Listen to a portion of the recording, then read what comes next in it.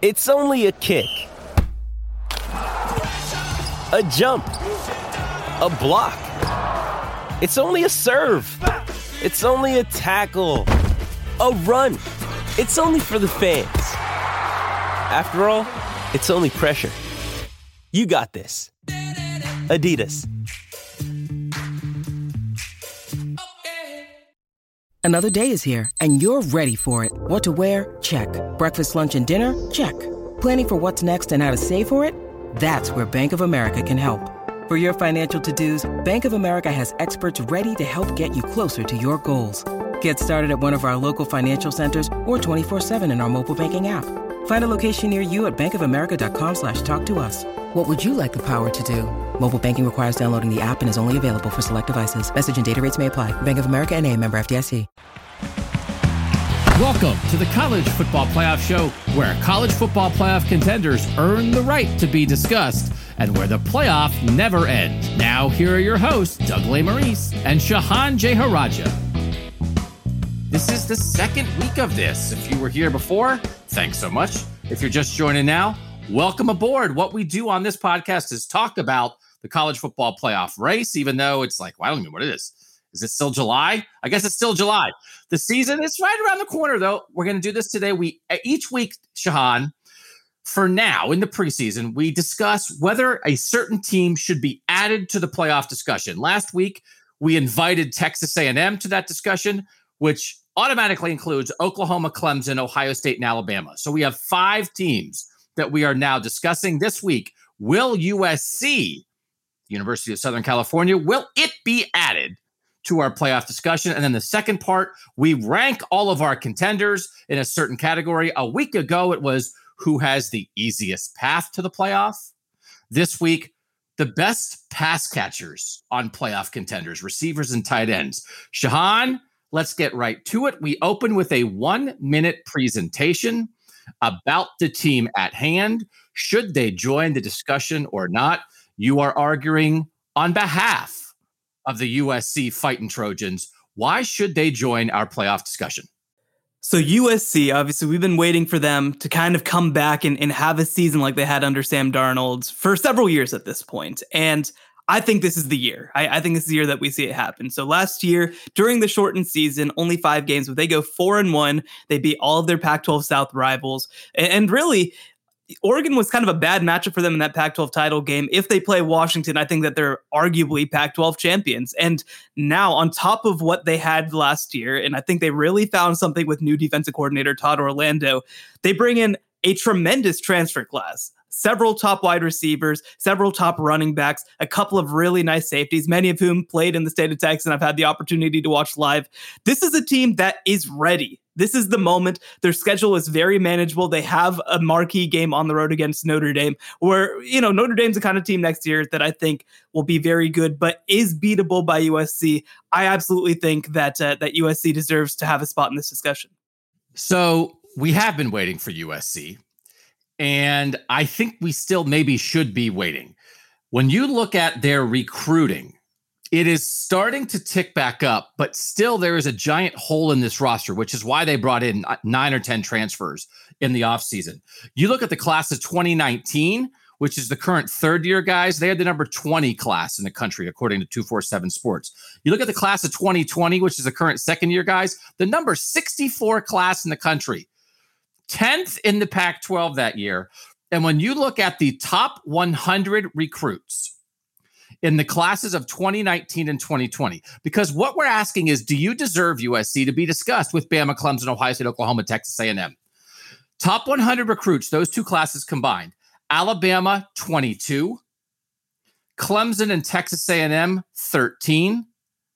Ohio State, 11. Oklahoma, 6. USC, 3. So the recruiting is still a giant hole. Can they patch it with these transfers? Maybe. Can they patch it with great quarterback play from Keaton Slovis?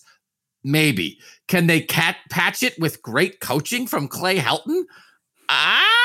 Right? So, hey, Oklahoma only has 6 top 100 guys compared to the 3 for USC. They have Lincoln Riley, right? When we might have an Iowa State discussion at some point. Well, Iowa State's talent, they have Matt Campbell. So you either have to have extreme talent or you got to have something else that's telling me how you're getting this lesser talent over the top. I don't think USC is there. Maybe they're not there. And so that's why I think right now, let's hold off on adding USC to our playoff discussion. That's how we start. We argue the pro and con like lawyers for the first minute. Now we will get into a deeper discussion about whether USC belongs here. And we have our tech subscribers, the people who are becoming friends of the show. We just call them that. Friends of Shahan. When I say I have no friends, I would say I have a limited number of friends. So I always say, I've done this before. We have tech subscribers. I don't want to say that it's you're paying for the right to be my friend, because actually I should pay you to be my friend. So let's make it Friends of Shahan, and Doug is there too. That's what we can call this group. If you want to do that, I just want to make something clear. We're still figuring out how this is all going to work. We may have the second podcast of the week, which is a Q&A podcast, maybe sort of under a different umbrella of people. That's the one you got to pay a little bit for. But what you're definitely going to get with the tech subscription is little tidbits from us. You're going to get to vote in the survey each week. Does the team belong in? You get to ask questions. Just get to interact a little bit. It's $1 a month, 817-442-6789. Send a text there. And now, Shahan, we're going to take a breath. We're in the second week of the show. We put out the Texas A&M show last week. We had the Q&As.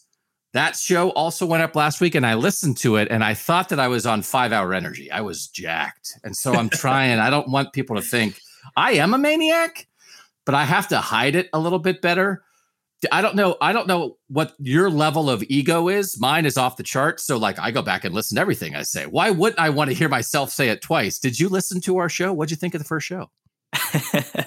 Listen, well, I think that you were certainly the 5 Hour Energy coming out of the thing. I think I was calm, cool, collected, tried to slow things down a little bit, tried to, get things back on track. But yes, I did absolutely listen to it. I thought, hey, man, I thought we sounded pretty good. And I think that based on some of the feedback we got, I think people liked it. So a couple things I just want to double check on again as we're introducing people to this show. One of the big things that again, I didn't exactly know about you.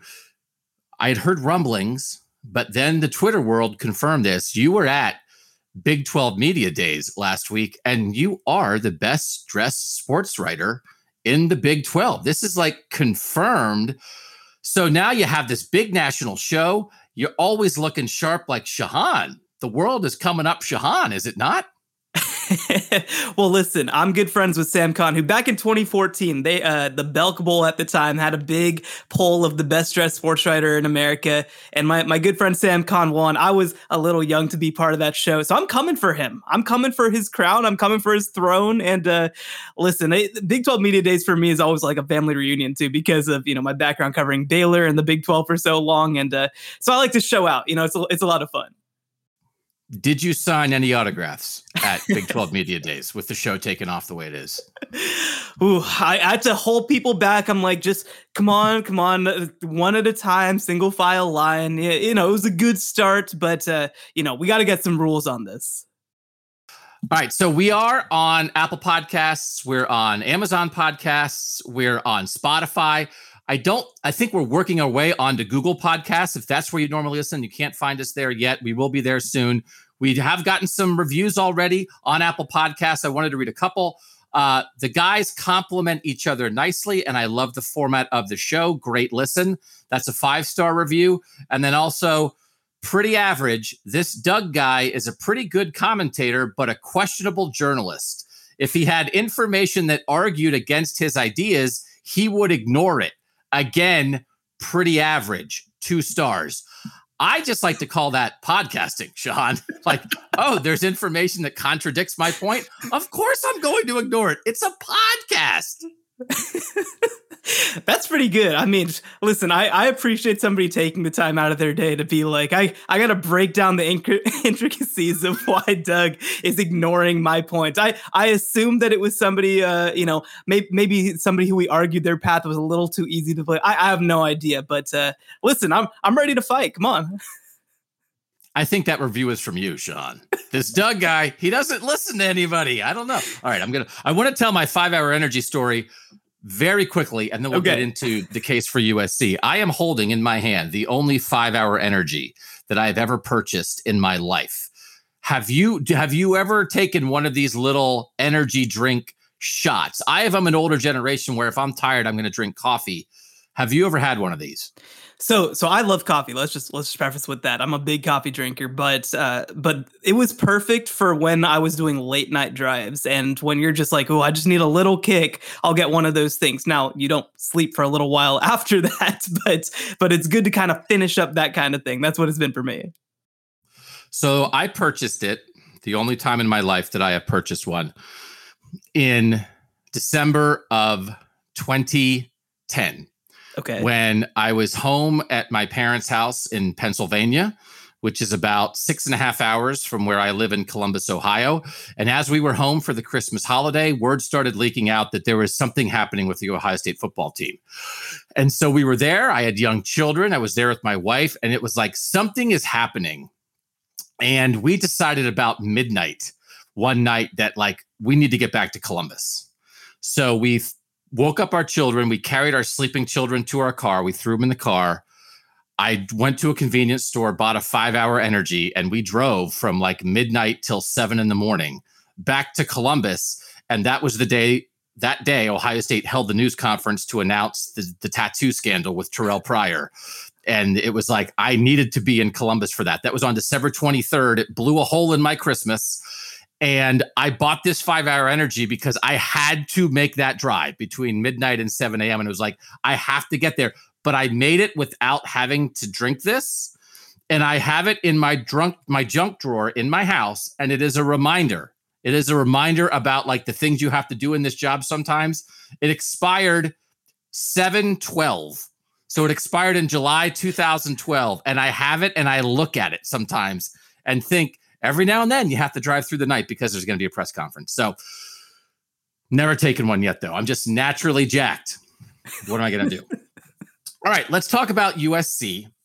Let's talk about this program. Let's talk about whether they deserve consideration for this. And I will say off the top, Shahan, one of the things that you mentioned that always makes me nervous when when anyone mentions college football playoff contenders, because the first question we ask here is, can they really win the national title? Now, that's not the question. We're talking about, do you deserve to be in the conversation, but can they really win the national title? Their schedule is part of one of their pluses this year. They don't play Oregon in a crossover. They don't play Washington in a crossover. You're not exactly sure who else in their division in the Pac-12 is going to get them. Maybe Utah. And then Notre Dame is like almost a perfect kind of non-conference game. Both teams are off a bye when they play each other on October 23rd. It'll raise people's eyebrows if they win that game on the road, but it's not like Clemson, Georgia. It's not like Alabama, Texas A&M. But when your schedule is one of the things that makes people say, "Hey, you might be a contender," it makes me say, "Are you really a contender?" Like I've heard that before, like with Wisconsin sometimes. So I can see their path, but I don't know if that really means they're a contender, Shahan. Yeah, I do think that they are a team that I'd be surprised to see win the national title. This is a weird year. Obviously, we've talked about on the last program, Alabama, Clemson, and Ohio State replacing a lot more than usual. But it's still hard for me, for sure, to kind of sit down and say, okay, well, here's what's going to happen is, Graham Harrell's going to scheme up something that completely befuddles Brent Venables, right? Like, I don't know if they are at that level yet. Now, again, that's not the conversation for sure. This is just to get into the playoff. But I do think that to make that next step, a lot of things have to go right. Now, I think that the path to those things going right is this last recruiting class, right? I mean, the number 7 class in the country. They've got the number 1 player in the class in Corey Foreman.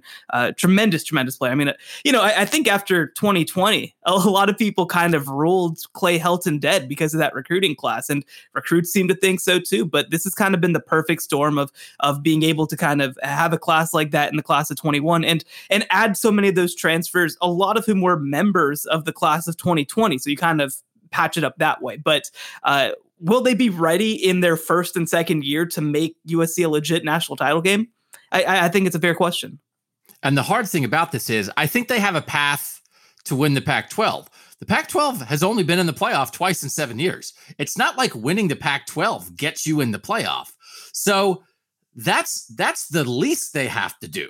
Like, I think they can do that, but I don't know exactly how that translates to a playoff bid in a world where if Oklahoma and Ohio State and Clemson do their thing and Texas A&M and Alabama and Georgia are all in the SEC as legitimate contenders, and if someone's going to jump, North Carolina jumps up or Iowa State or Wisconsin or something, like there's other people that are there, it just very much feels like USC and the Pac-12 in general is still on the outside looking in.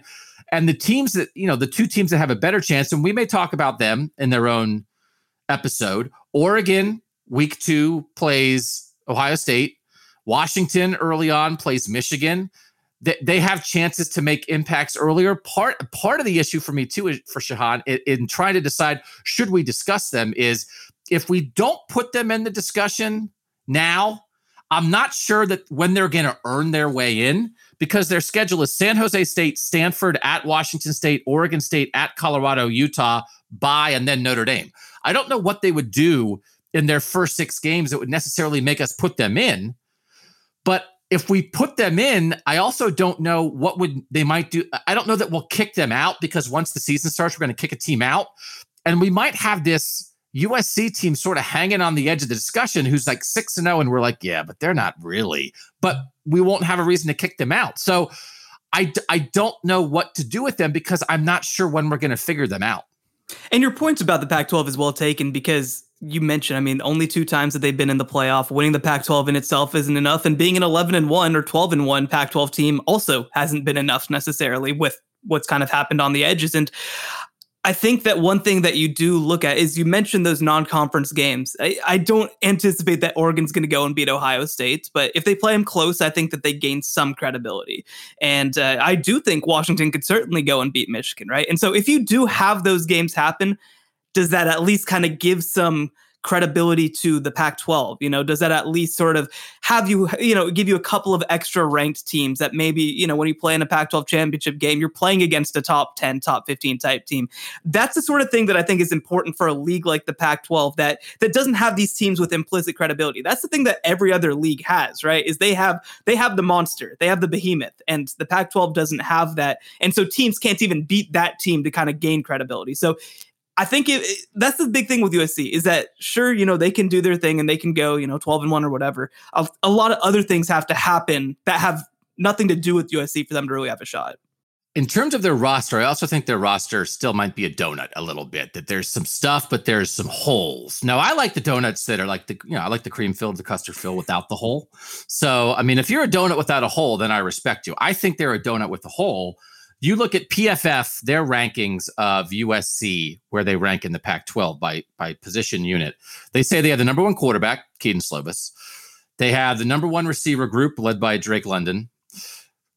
Get that. They have the number 2 defensive line, Drake Jackson. Who did I say? Did I say Drake London? That's not the right name, is it? It is Drake London. It's Drake London and Drake Jackson. I was like, no, I have the wrong Drake. I didn't realize I like that show, Drake and Josh, but this is Drake and Drake. I was like, no, wait, I do have the right guy.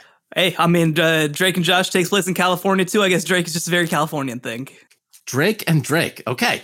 It's double Drake. Well, now I think they're going to make the playoff. I didn't realize they were a double Drake team. So they have a good quarterback, good receivers, good defensive line with Drake Jackson and Corey Foreman, the number 1 recruit in the country, who might make an impact right away. Again, PFF, running back 8th in the Pac-12. Secondary, 8th in the Pac-12. Offensive line, 9th in the Pac-12. So I think if you think they can do this, they are going to be dragged there by their passing game. And that's one of the reasons we're talking about the passing game in the second half of this podcast. We're talking about the pass catchers because USC has some guys. But particularly when you talk about Keaton Slovis, I think when you get past Spencer Rattler and Sam Howell and maybe JT Daniels, who is the guy that like Keaton Slovis made transfer to Georgia because he kind of took his job after JT Daniels got hurt. I think maybe even just Howell and Rattler. Once you get past them, I think Keaton Slovis is in that tier, right? He's more experienced than Bryce Young and DJ Uyunglele and some different guys. He was really good as a freshman. PFF said he was the second most accurate passer in the nation in 2019 as a freshman. Kind of plateaued last year. And I think if we're saying he has good pass catchers, but the rest of the talent is questionable. He's good. I don't know if he has dragged a team to a playoff spot good. I think that's totally fair. The one thing that I'll say is the offensive line is the one thing that truly does worry me. At running back, for example, I think that they made some really good additions in Darwin Barlow and Keontae Ingram, both kids from the state of Texas. And so I do expect they're going to be a little better there and won't have to be so pass happy all the time, right? And then defensively, you do lose a key safety, but you do bring in 2 transfers in Chris Thompson and Xavier Alford, both of whom are young guys, but were 2 of the top kids in the nation coming out of high school, right? And so there are pieces, right? There are tools there. The question is certainly, you can't have the 9th best safeties or whatever, right? And expect to make the college football playoff.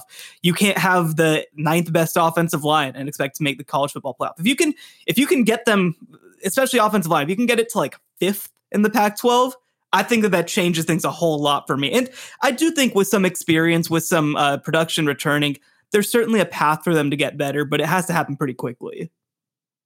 So I think we both kind of agree they're not really a national title contender. And again, we're talking about can they make the playoff, but can they win the national title? No, they can't. Do we agree on that? I think we agree on that. Okay, so now we're talking about the second thing we always talk about is what's their big roadblock. I don't know that there is a roadblock on their schedule, right? I mean, you mentioned Notre Dame. Do you think the Notre Dame game is a roadblock for them, or is there any roadblock on their schedule? No, there certainly isn't. I mean, I think that you look at that Notre Dame game, Notre Dame lost a lot of production. Most of their best players are gone. They're going to be breaking in a new quarterback. They're going to be breaking in a new star linebacker. They're going to be breaking in new safeties. It's a completely different team than the one last year that obviously made the college football playoff. And I think that that's one of the reasons that you feel like you should be optimistic a little bit about USC is that they have both the combination of having a name brand team, and that's a road game, being Notre Dame. But then you also have a pretty manageable schedule outside of that. Utah's potentially a stumbling block, but you get them at home. BYU at the end of the year, you expect BYU is going to be a little better, but still. Arizona State, I think they're going to be pretty good this year, but certainly everything that's going on outside of the program, I think is going to put a damper on them. And then you really just have to make it through. If you can make it through with one loss, make the Pac-12 championship game and find a way to beat either Washington or Oregon, I mean, certainly 12-1 is within reach. And certainly I think that puts you in the conversation. I really think they might have to go undefeated to make it because I think they're going to lose every one loss comparison, right? If Clemson loses to Georgia and then runs it and they have one loss, if Georgia or Texas A&M, even if they're non-champs, have one loss, we've seen champs from the Pac-12 get left out again and again and again. I think they might have to be undefeated to make it. Now, I think it's not impossible for them to go undefeated, right? I mean, their toughest game probably might be that Pac-12 championship game potentially. And again, I mean, if you think Oregon, Washington's be pretty good, if that winds up being a top 10 Pac-12 championship game, that's going to have some juice and it's going to give you a shot. But we don't see a roadblock in the schedule. I do think you mentioned it. I think the offensive line might be their roadblock. That they have these receivers led by Drake London and a couple other interesting guys. Their offensive line, as it's projected, looks like it might, in their starting group, have 3 fifth-year guys and a 6th-year guy in their starting offensive line. And again, I'm going to do this a lot when we have conversations about the best teams in the country, which is all we're going to do on this show.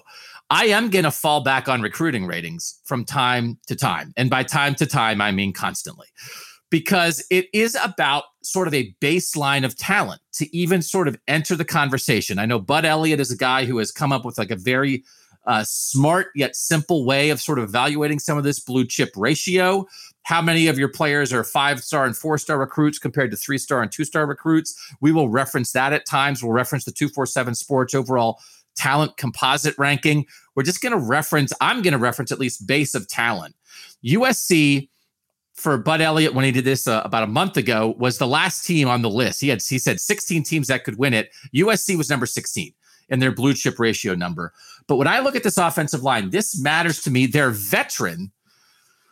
But here were the recruiting rankings of the guys that look like the starters in their recruiting class. Individually, they were the number 689, number 427, number 366, number 942, and number 208 players in the country.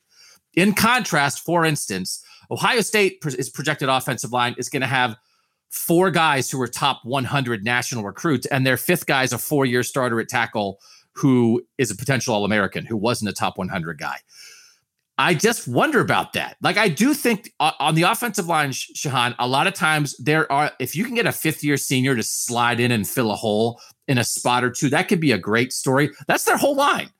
Their whole line is like, well, they're veterans. And it's like, I wonder what they're facing Kayvon Thibodeau in the Pac-12 championship game. Is that going to be good enough? And that's where I'm talking about the donut, not with the delicious custard filling. No, I actually like the cream better. The custard's the yellow stuff. The cream, the white cream is my favorite. There's no filling here. It's just frosting, maybe some sprinkles. Listen, Drake London's a sprinkle. Drake Jackson's a sprinkle. Keaton Slovis is a sprinkle. But there's not any filling on this team. And I think that might leave them a step short. Well, I think that one thing that you can say is that you're not going to get exposed from that perspective until that Notre Dame game, or even until, like you mentioned, playing Kayvon Thibodeau in the Pac-12 championship game. Utah maybe would be one that would be a little interesting too, but you don't get exposed right away. You have time for that to come together. And the other thing that I'll mention is that I look back at 2020 Texas A&M's line. They were a group that struggled in 2019, but it was continuity. It wasn't talent. I mean, this was not a very talented line outside of Kenyon Green. Now, they don't have a Kenyon Green. That's certainly a big part of it. But continuity, communication, all that stuff just came along. I don't know if that's going to happen for USC. You can't just assume that. That's something that, is kind of a rare thing to find. But it is possible. These are guys who have a lot of experience, who have played together a lot. That's the path. That's the pathway, is sort of that continuity and kind of getting to know each other as players. And you don't have to have that completely figured out until December. That's the hope. Now, at the same time, like you said, they're not going to have the upside of other lines because of that, because of the talent. And also, I think because of development. I mean, if these are top, 500 guys, but they've been developed at a really high level at USC, if USC had a track record of really doing that at a high level, like maybe you see at some other schools, this is a different conversation, but we haven't really seen that. I'm looking at PFF, their college football preview, which again is a great resource. We're gonna use great resources on this show. I mean, Shahan and I are gonna watch games ourselves. We're gonna form our own opinions. We're gonna read local beat writers. We're gonna read smart national analysis, and then we're just gonna talk about it in an interesting way. We're not gonna pretend that we're the only people who know anything about college football. They had the best routes for Drake London, the best routes that he ran last year, most productive routes. And his second best route is adjusting on a scramble. When you watch the best of Drake London, and I was reviewing some film, reviewing some Keaton Slovis stuff, a lot of it is not in rhythm. A lot of it is Keaton Slovis scrambling and Drake London finding a way to get open. And you can see that how those two guys are the engine. They make that work. Drake London is a monster in the middle of the field. He has a great catch radius. He's 6'5". He has great hands. He's tough as all get out. We'll get into that more probably when we talk about the receiver rankings of the playoff contenders. And Keaton Slovis keeps plays alive. He keeps his eyes downfield. He's got a feel for the pocket a little bit. Like, he has been really accurate at times. So you can see also, it's like, I don't know that I'm ever going to believe in their offensive line to the playoff level, but they have an out, right? They sort of have a solution to it, which is like, we've got guys at both ends of our passing offense that can solve that problem. Right. And the other thing, too, is that, again, they bring in a couple of running backs. Keontae Ingram is a guy who in high school, he cross-trained as a receiver. So he is somebody who is very comfortable working as a receiver. And I love, again, we'll get more into it in the second half of the show, but I love some of the guys that they brought in. I mean, KD Nixon is a guy at Colorado who's been a star for several years at this point. And so it's not going to be one guy this upcoming year. And last year, it really was kind of built around those two guys, that really big connection. And I think that if you just get a little more continuity on that offensive line, let Keaton Slovis make decisions. Some people have been concerned that he regressed or plateaued in his second season, but I really think that adding all these weapons around him is going to be really good for him. And I think that Graham Harrell will get another year in that offense. I mean, these are guys that Graham Harrell recruited out of high school when he was at North Texas as well, right? So he has familiarity with a lot of these guys. I expect big things from this passing offense, and I think that a lot of the pieces that they added are going to be a big part of that. We've referenced that a couple times. The number of former Texas coaches Texas high school players on this USC roster. It is kind of an odd thing going on at the moment that USC, and we know this has been an issue, Ohio State, Alabama, Clemson, they have been rating the West Coast. The 3 highest rated quarterbacks in the class of 2020 were all Southern California guys, and they went to Alabama, Clemson, and Ohio State. None of them went to USC. USC has had a hard time keeping guys home. Players on the West Coast in the last 3 or 4 years of recruiting cycles have realized if I want to win a national title, I probably have to get on a plane. My family has to get on a plane. And that has blown a hole in USC's recruiting. In 2019, according to 247 Sports state rankings, USC wound up with 3 of the top 22 high school players in California. 3. In 2020, they wound up with 1 of the top 29 high school players in the state of California. Like, that is unbelievable. Oregon has been going in and rating California. Washington does well in California. Again, Ohio State and Clemson's been there a little bit more. Like, people know this. Kendall Milton is even like guys on the West Coast who aren't even necessarily from California. Anybody in Seattle or in Oregon, it's like guys are leaving. And you mentioned class of 2021, number 7 in the country. They get Corey Foreman, who's the number 1 player in that class. But those are freshmen. And I don't know that they're going to be ready to carry this load. It is just stark. And I do still feel like, is there still something hanging over Clay Helton for this season? Again, I'm in Ohio, man. The Urban Meyer USC stuff was hot for a while. It's a great job. Is Clay Helton the right guy? Does that hang over this season at all, Shahan? Or the fact what they did in 2021 with a top 10 recruiting class, has that quieted that a little bit, do you think? Yeah, I think that the 2021 recruiting class is a big part of this. And I do think that you saw a bounce back that I don't think any of us expected, right? I don't think any of us expected Clay Helton the year after what he did in 2020 to have a top 10 class. And the other thing that I'll mention too is that, look, Clay Helton, one of the most anonymous coaches, certainly at the big college football programs, but he's done a really good job, I think, in the last year or two of bringing in assistants. Todd Orlando was somebody who didn't really work out at Texas, but he had showed early in his career what he's able to do. He did a really good job at Utah State. He was the reason that Houston was so good back in 2015. And I think that he showed some really nice things in year 1. Same with Graham Harrell. Graham Harrell was somebody that a lot of programs wanted, and USC really paid out to keep him at USC for another year. And so the big thing that I'll say is that there's all this talk, obviously, about the pressure on Clay Helton, but I think internally in the program, it hasn't impacted them too much outside of that 2020 class. You do, again, have a group of 2021 kids who do trust that Clay Helton's going to be there for them long term. And then with those Texas kids, one of the great hires that he's made was their recruiting coordinator, Brian Carrington, who was at Texas. That's a big part of how they got so many of these Texas kids to come out to California. So it seems like, at least within the program, there is a confidence that they are going to be there, that this staff's going to be there, that these players are going to be there.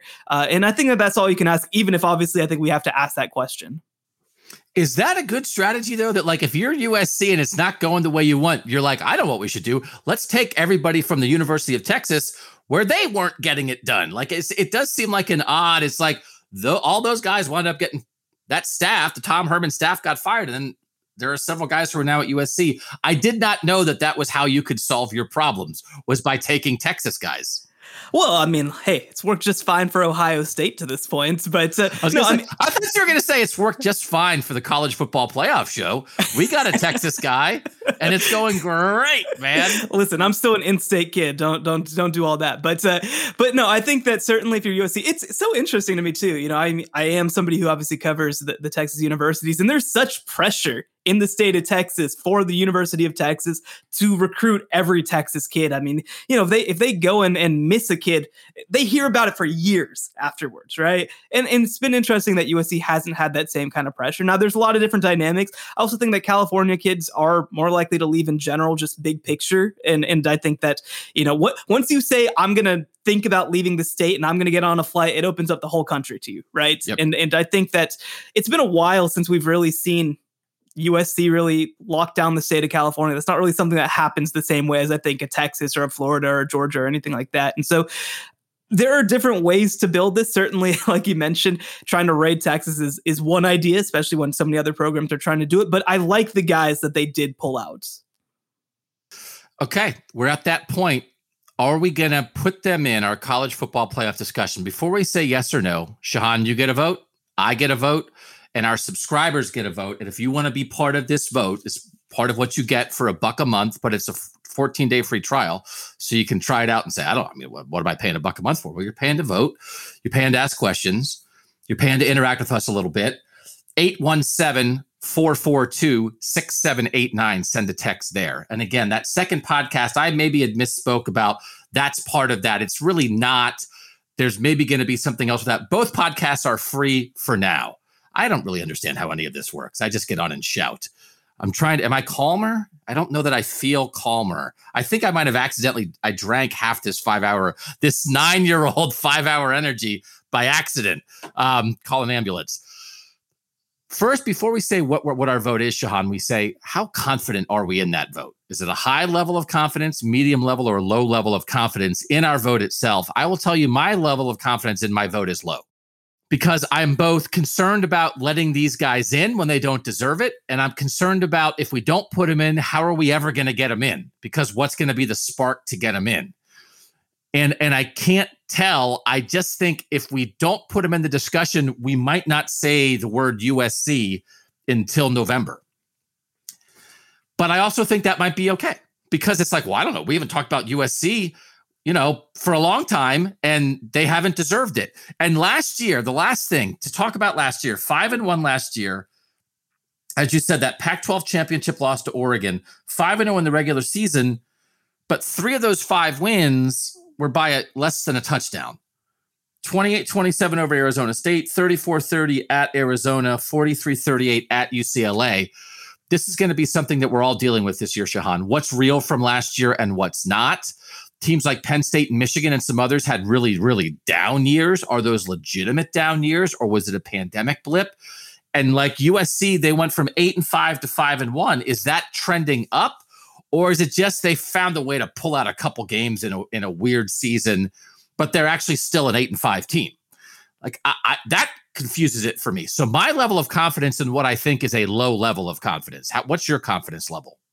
Yeah, I agree. It's a low level of confidence. There's just so many unknowns with this team, whether you leave them in or whether you leave them out. I think that certainly it comes with a lot of caveats, right? And so this isn't Texas A&M where you can just kind of check the box and put them in, right? Like this is I think you have to weigh all the options, and like you said, you have to weigh whether we want them to be part of the conversation.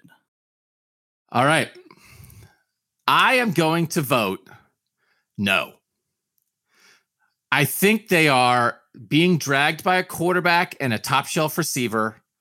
I'm not sure what I think of the coaching staff. I don't want to lean too much on the schedule. I don't know that I believe that last year's 5-1 record was actually indicative of anything.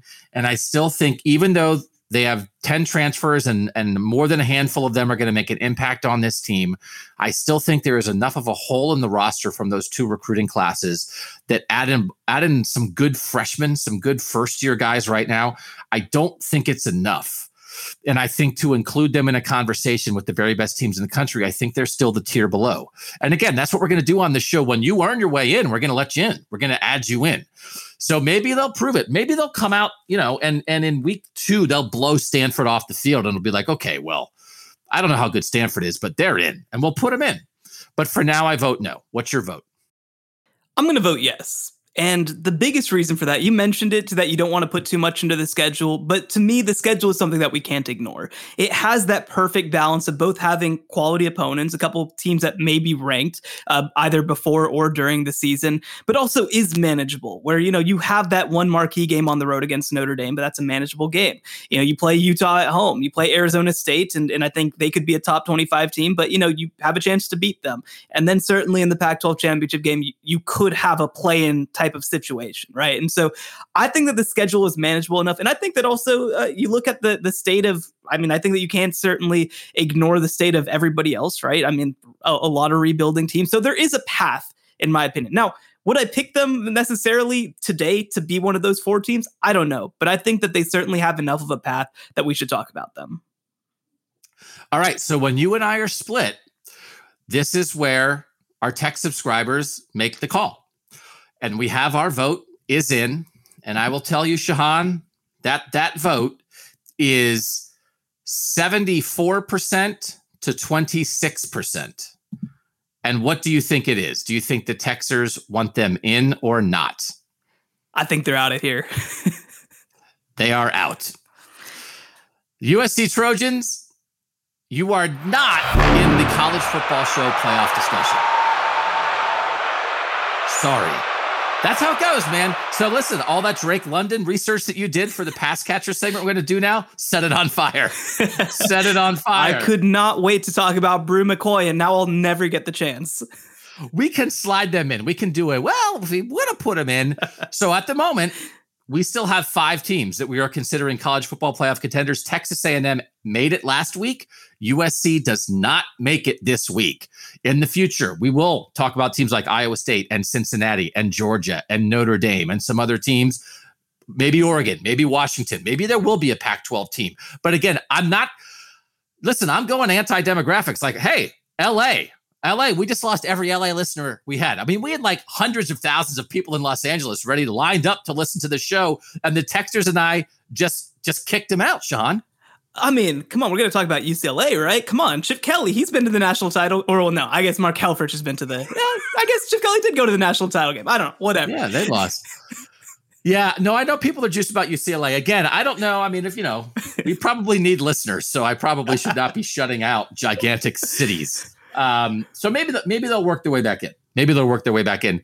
But not yet. When we come back on the other side, college football playoff show, we'll talk about the 5 contenders that we do have. Who has the best pass catchers? Next on the college football playoff show. Doug Maurice back with Shahan Jeharaja. Again, most places where you get podcasts, you can find us. If you want to drop reviews on Apple Podcasts, we'll read a couple each week. I'm not asking for negative reviews, but I have a tendency, if you rip me, I'll probably read it.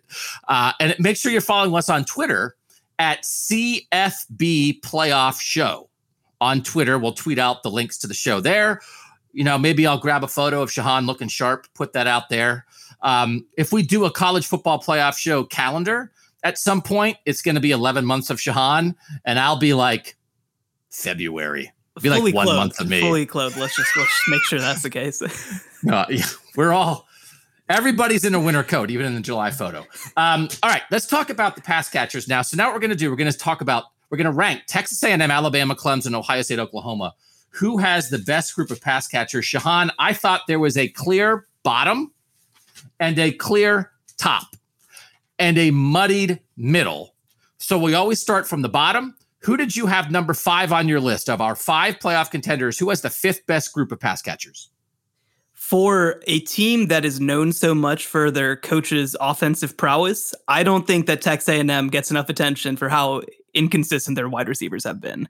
Last year, we talked so much about Kellen Mond and what he did, but that group did not separate themselves. You had one game with Caleb Chapman before he tore his ACL where he kind of went off against Florida, but otherwise this was very much a running team that struggled to pass the ball because of their receivers struggling to get separation. And I think you look at them versus those other 4 teams, certainly you have some recruits coming in that you feel very good about.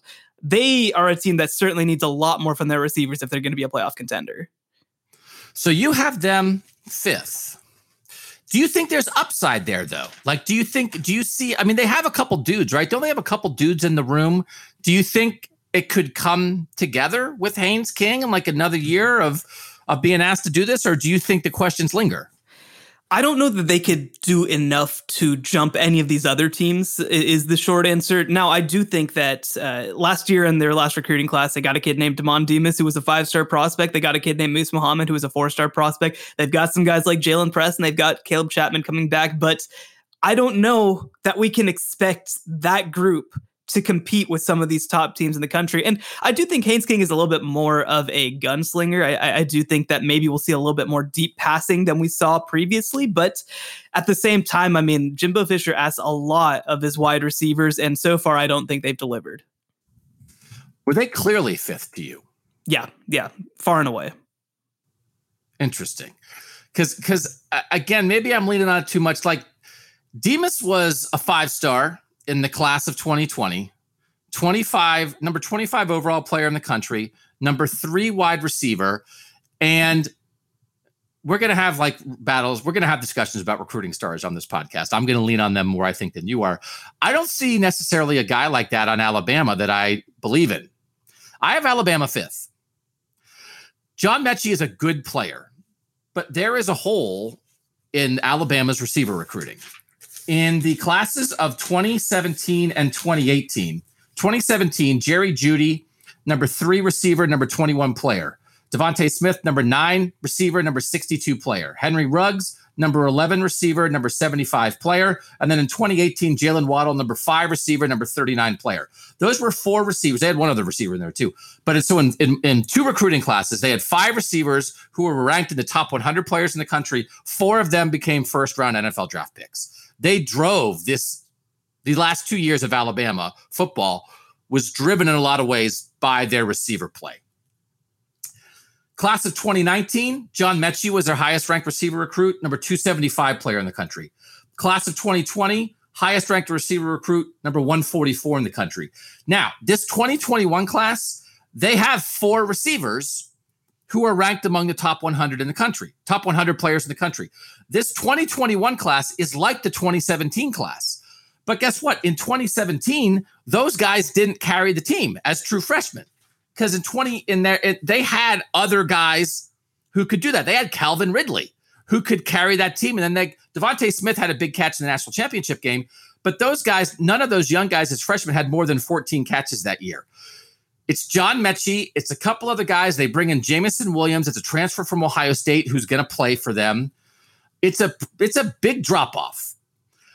And you can see it in the recruiting. And I just think when you look at everybody else, they just don't even have a guy, I think, like Demas, who you're curious about. Like, I think we know what John Mechie is. He's a good deep threat. I think Jamison Williams is better as a deep threat than anything else.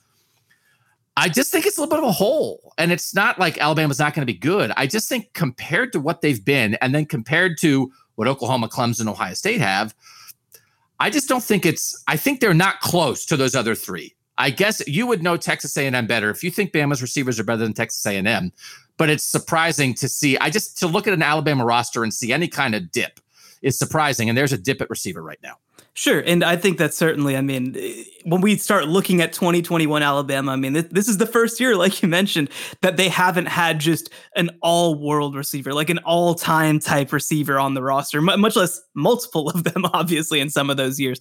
Look, I think that the hype around Demas is real. At the same time, the kid hasn't played really in a football game since he was a junior in high school. He had to sit out his entire senior year. He basically didn't play all of last year on a Texas A&M offense that did struggle at times passing the ball. So listen, is there a chance that he comes out and does all the things that we expected him to do? There's certainly a chance. But at this moment, and this is, I don't want to knock against the kid, the most impressive thing I've seen Damon Demas do on a football field is do a backflip.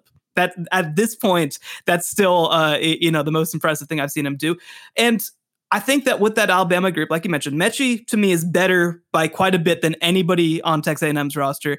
And I think that with this group, you have 4 top 100 kids, 3 top 50 kids. JoJo Earl from Aledo, one of them who was just a monster, winning a couple of state championships for Aledo.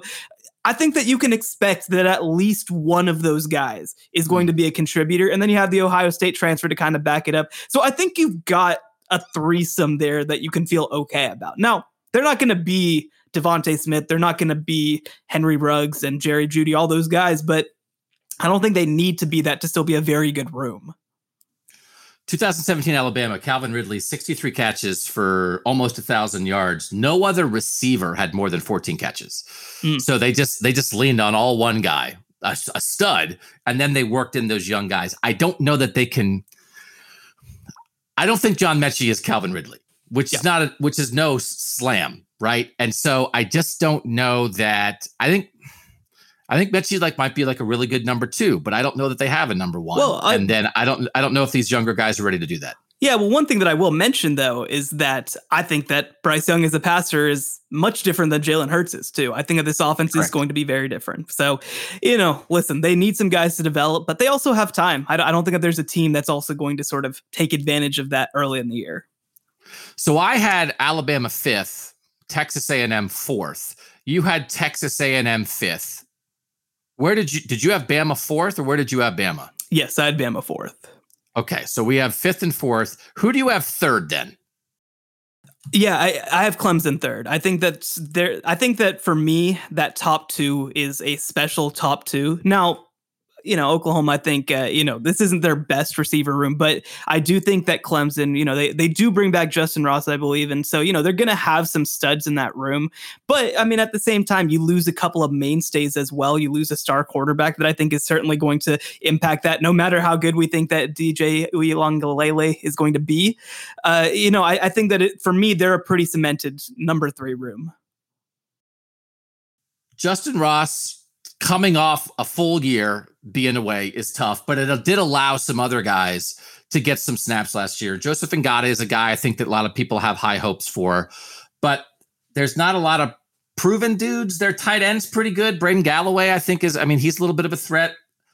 I also had them 3rd. I think that's right. I do think Oklahoma and Clemson are kind of close because I feel like I've seen more from Justin Ross individually than maybe I've seen from any individual Oklahoma guy. You have to take the injury, coming off what he missed last year a little bit into account, but he should be fine. But Oklahoma has just like a bunch of options, right? Including a guy who hasn't really done anything yet, but was the number 1 receiver recruit in the country. Right.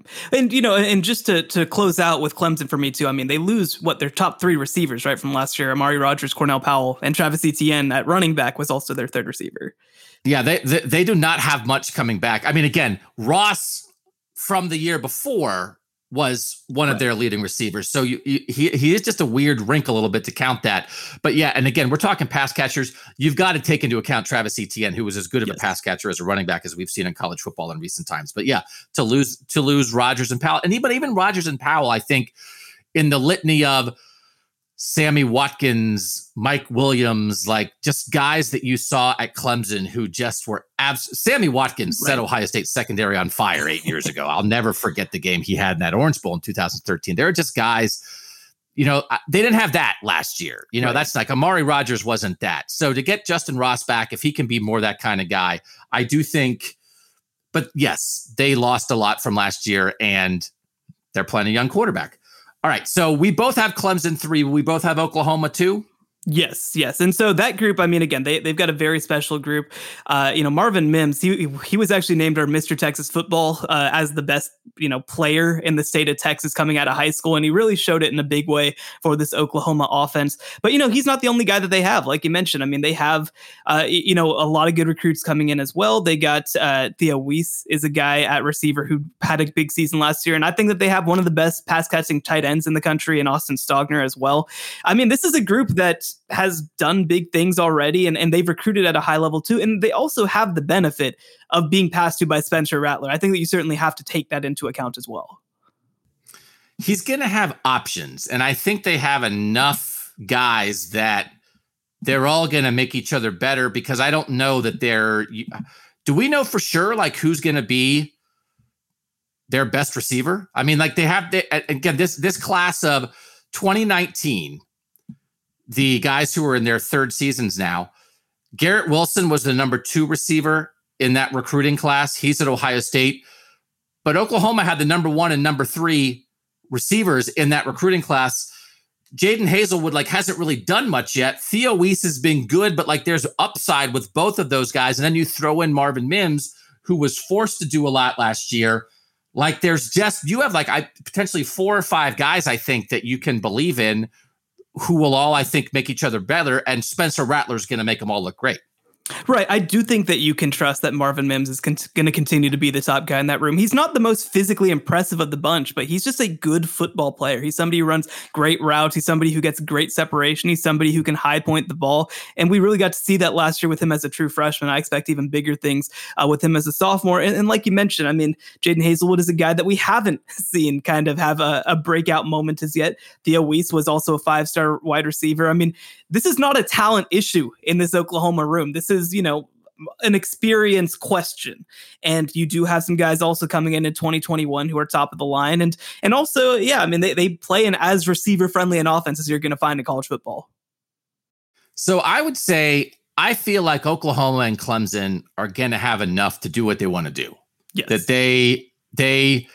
their receivers aren't going to hold them back at all, and their receivers might help get them over the top. But like they're going to be good. I do question if Bama has enough to do what they want to do, and I think you've made some good points about Texas A&M. Again, they have some talent, but have we really seen it? So I think I definitely Clemson and Oklahoma are a tier to me. Texas A&M and Alabama are a tier below that to me, and then I do think Ohio State is a tier up. Yeah. Do you think that Ohio State in this ranking is a tier to itself above Oklahoma, who we have at number 2, or do you think Oklahoma and Ohio State are pretty close? I think that you could argue that Ohio State is a tier to its own. I think that you could argue that Oklahoma is a tier to its own above Clemson as well. Okay. And so, but Ohio State clearly the number 1 team on this list. This is actually my grievance section where I complain that Garrett Wilson and Jackson Smith and Jigba both left the state of Texas, but whatever. And then Chris Olave also being another guy at receiver. I mean, I think that you could argue that Olave and Smith, and Wilson rather, both have an argument to be the best overall receiver in the country. And to have both those guys playing in the same offense, I understand they're going to have a new quarterback, but that's scary. Yeah, Olave was surprising that he chose to stay at Ohio State, had a chance to be a first-round pick in the NFL draft. Most places, PFF, when they've been doing their rankings offseason, their top 2 receivers in the country are Chris Olave and Garrett Wilson. Jackson Smith-Njigba is a top 50 national guy. He's a sophomore from Texas. He's the reason Jamison Williams transferred to Alabama, because Jamison Williams transferred last year. Garrett Wilson played the slot last year with Olave and Jamison Williams outside. They've moved Garrett Wilson back outside. They're going to play Jackson Smith-Njigba in the slot. And then they have Jackson Smith-Njigba was a top 30 guy in the class of 2020. The number 1 receiver in the class of 2020 is like their 4th receiver, Julian Fleming, who didn't do a lot last year. And then they have 2 true freshmen. They have the number 1 receiver in the country among freshmen, Emeka Egbuka from Seattle, who looked good in the spring. And then they have Marvin Harrison Jr., son of the legend, who also looked good in the spring, who's a top 100 kid. The depth of their receiver room is stunning. And they're not going to have enough footballs to go around. But Olave and Wilson are legit. I think they have a good chance to be the first 2 receivers off the board in the NFL draft next year. And Smith-Njigba is a breakout candidate. And when you look at those guys, Chris Olave, San Diego. Jackson Smith-Njigba and Garrett Wilson, Texas. Julian Fleming, Pennsylvania, in Penn State's backyard. And Ohio State won that recruiting battle. Marvin Harrison Jr., Philadelphia. Emeka Egbuka, Seattle. Caleb Burton, who's a recruit they have, Texas. These are not Ohio guys. This is not Ted Ginn Jr. coming down the road to play at Ohio State. They are recruiting nationally, and they are getting the best receivers in the country, and they have the best receiver room in the country. Right. And I think that you look at that group, the thing that's most special about it is that you have both the proven commodities, you have the experience, and you also have the guys who are coming up. So, that's the platonic ideal of a wide receiver room is what Ohio State has. And certainly, again, no matter who starts at quarterback, they're going to be able to take advantage of that. Yeah, if they are driving Ohio State's national championship run, is being driven by that receiver room. Brian Hartline, the former Ohio State receiver, former NFL receivers, their receivers coach is doing that recruiting, and they're the best in the country. And I think it is fair. You look at the last couple national champions last year, Devontae Smith, Jalen Waddle, even though he was hurt, John Mechie, like they helped drive Alabama the year before, Jamar Chase and Justin Jefferson for LSU. They're driving LSU. 2018 Clemson, Trevor Lawrence as a freshman. T. Higgins and Justin Ross, that receiver room, they're driving it. Do you need great receivers to win a national title? We always talk about quarterback, but does the quarterback just make your receivers great? He helps, but you need real talent there too. Do you have to have great talent at receiver to win it?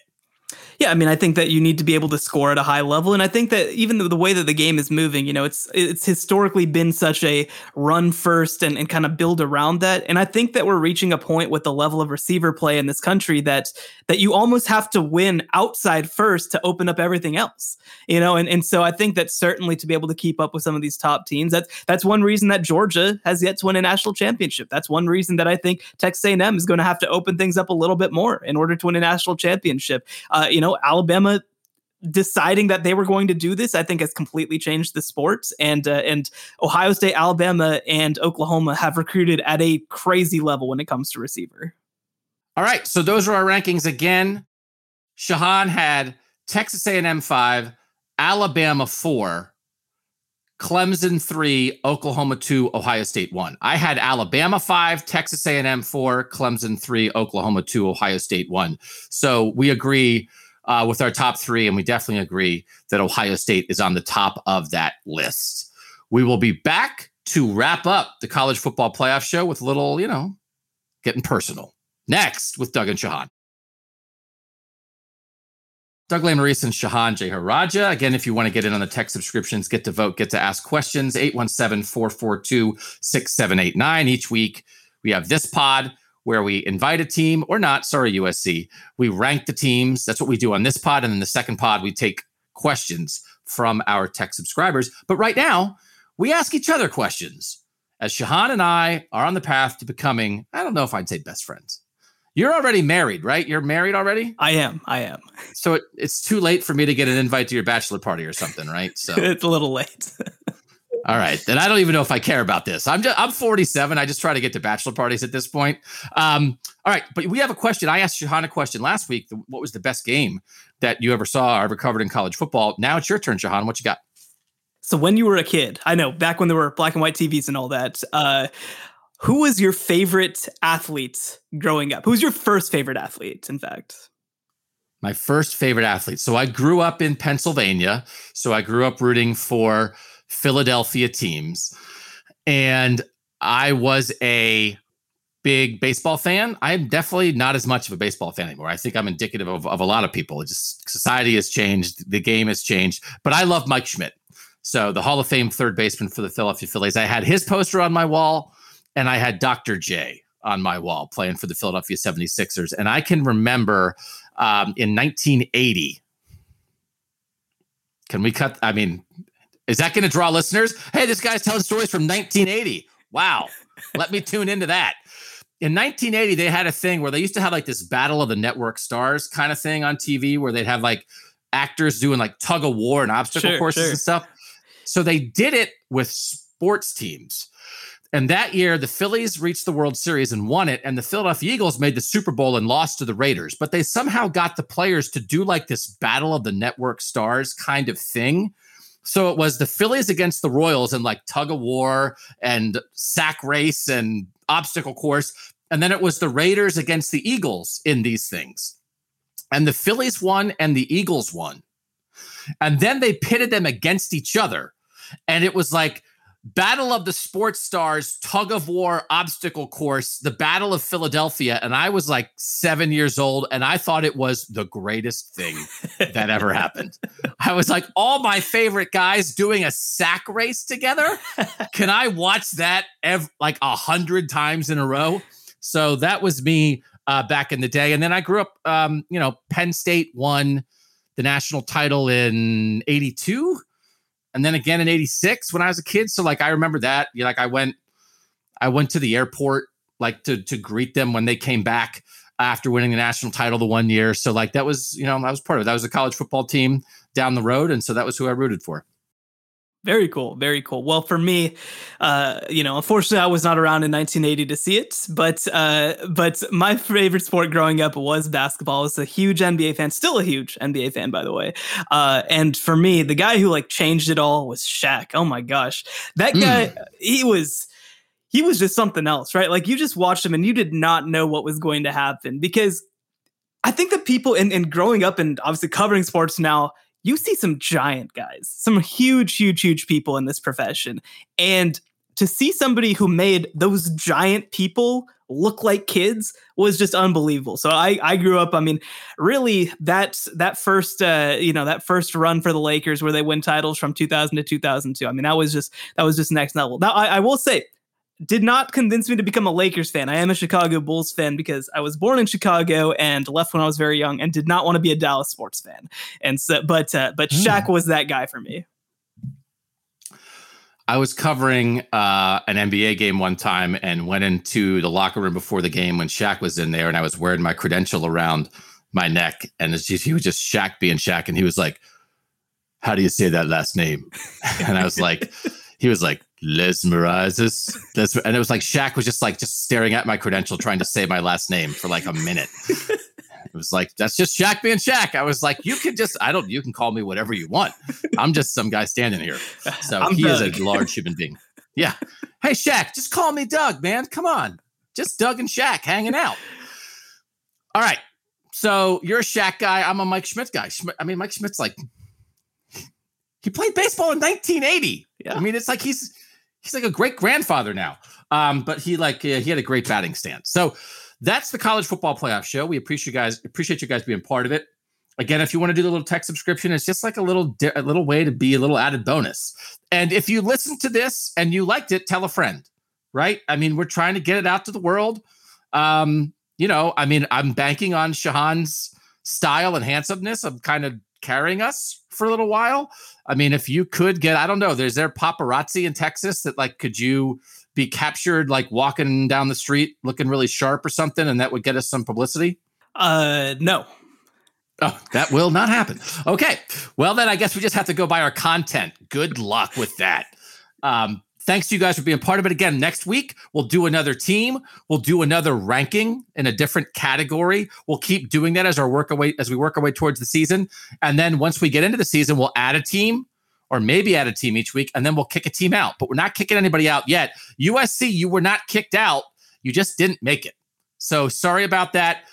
Don't forget, we also have that second podcast that's still free at the moment for everybody. It's the Q&A. And again, those tech subscribers can ask questions. If you want to do that, again, you've listened this long. Why not try this for 2 weeks for free? And then it's $1 for a month. 817-442-6789. No risk. If you don't like it, just cancel. And we appreciate you guys trying that out. But then still listen, even if you don't do the text. All right. That's it. For Shahan Jayaraja, I'm Doug Maurice. And that was the College Football Playoff Show.